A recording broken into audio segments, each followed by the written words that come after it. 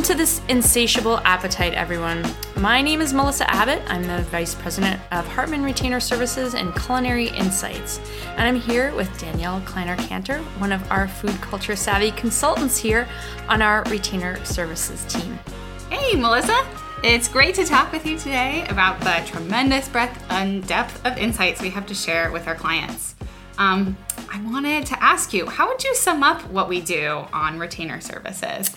Yeah, so Retainer Services is a really unique thing we have here at the Hartman Group because we spend a ridiculous, if I can say ridiculous or inordinate amount of time tracking trends, right? So we do a lot of trend tracking, and we also spend a lot of time on our syndicated research, whether it's health and wellness, sustainability, organic and natural, consumer segments. We're just about to step into the field for our multicultural consumer syndicated study. So we spend so much time with the consumer, whether they're really interested in food or whether they're a little bit more on the periphery. So we have this vast knowledge for over 30 years on different products and lifestyles when it comes to how consumers are making choices around the foods and beverages they eat.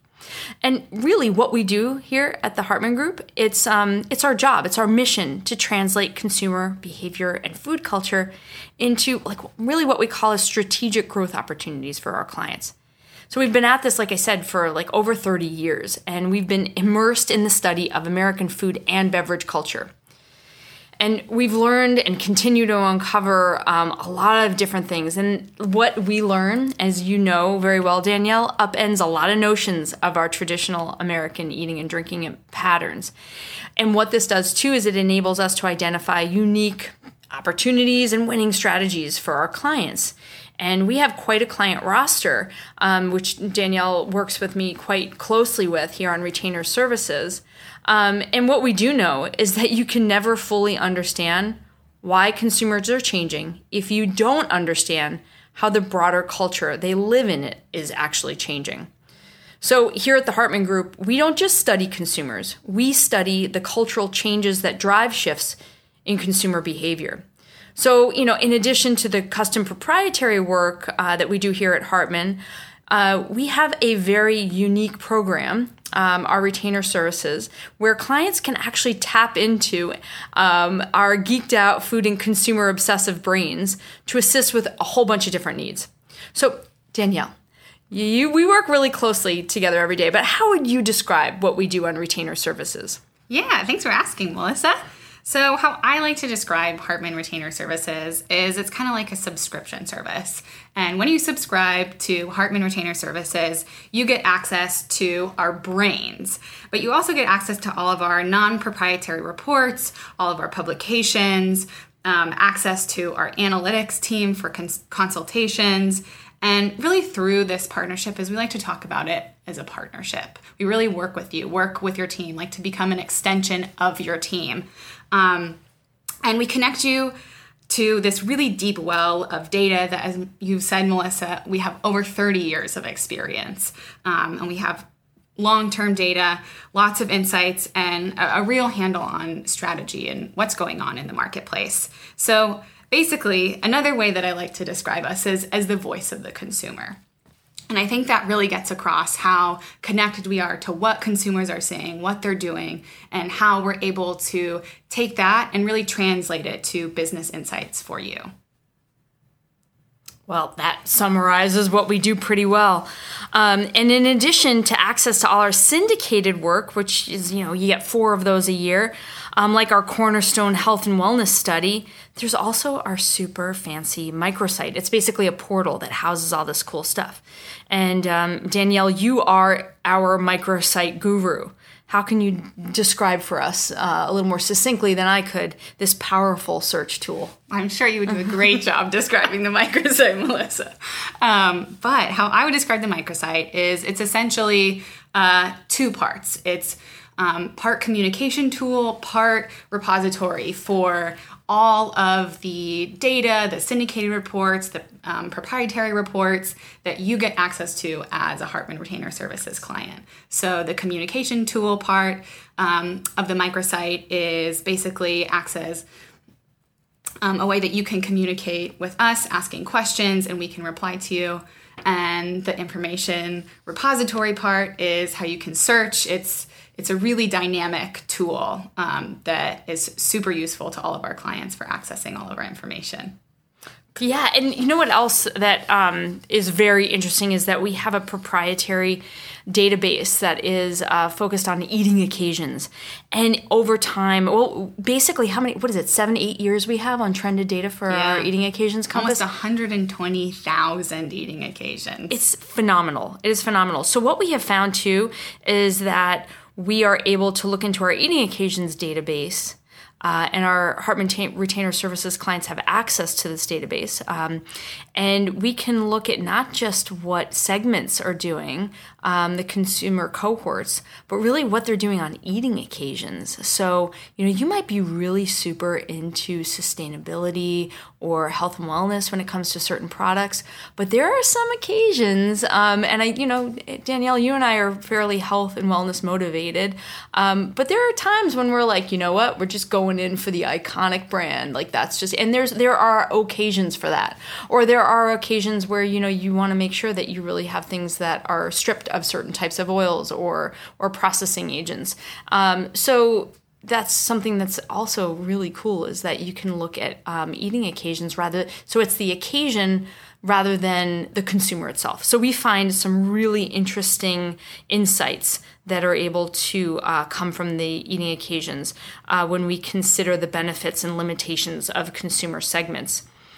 Now, Danielle, let's think of a recent request that we received in the health and wellness space. That tends to be one that we like to focus on a little bit more, just for the fun of it. So we do a lot of myth busting here when it comes to certain ingredients that are trendy or on trend, if you will. And remember when we myth busted consumer motivations behind coconut oil? I do. That kind that's showing up in literally everything these days, from chips and granola. And then there's like even keto coffee that has the butter and the medium chain triglycerides, aka coconut oil, and even energy bars. Yeah, that is totally right. So news media would really have us believe that coconut oil is either like the healthiest thing for you, or it is just the worst, terrible thing for you. But that doesn't really tell us the how and why of why consumers are interested in coconut oil today and how they're using it in their diets. And what we know from our research here at the Hartman Group is that consumers are really experimenting with what works and feels good for their own unique bodies. And they're taking account their different values around food and what they're looking for. Here we go back to the occasions on the specific occasion that they're going to consume a food or beverage. So if we think about health and wellness, well, it's true that coconut oil is higher in saturated fat than some other oils. It's also really high in MCTs, which many consumers are seeking out for their health and wellness benefits. And just to MCT, aka medium chain triglyceride. Yes. Okay. Thank you, Melissa. And so then also, when it comes to consumers looking for a more sustainable or more environmentally friendly oil, coconut oil can be a better alternative to something like palm oil, which we hear a lot about from consumers as something that can be really bad for the environment. And then if we also think about coconut oil as something that adds a lot of flavor or something that consumers are cooking with, it's got this really distinct flavor, and it also has a high smoke point, which can make it a go-to for a lot of consumers looking to saute or stir fry different things. And so basically, there are many factors that influence consumer behavior. And while health is a top priority, it's not the only one. And that's really one of our strengths here at the Hartman Group, is understanding why consumers are doing what they do.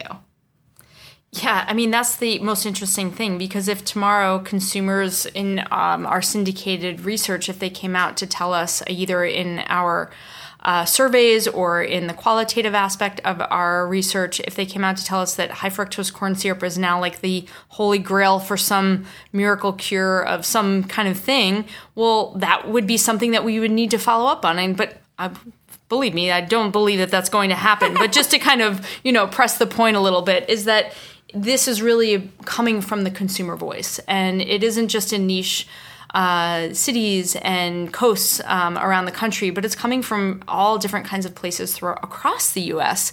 That we're hearing where, we can thank social media essentially for exposing us to all of these different ingredients and aspects of food culture that we couldn't really be able to participate in as a population.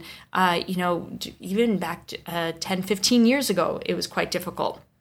So when we think about things like coconut oil, you can go to Costco now and get a big giant tub of theoretically sustainably sourced coconut oil.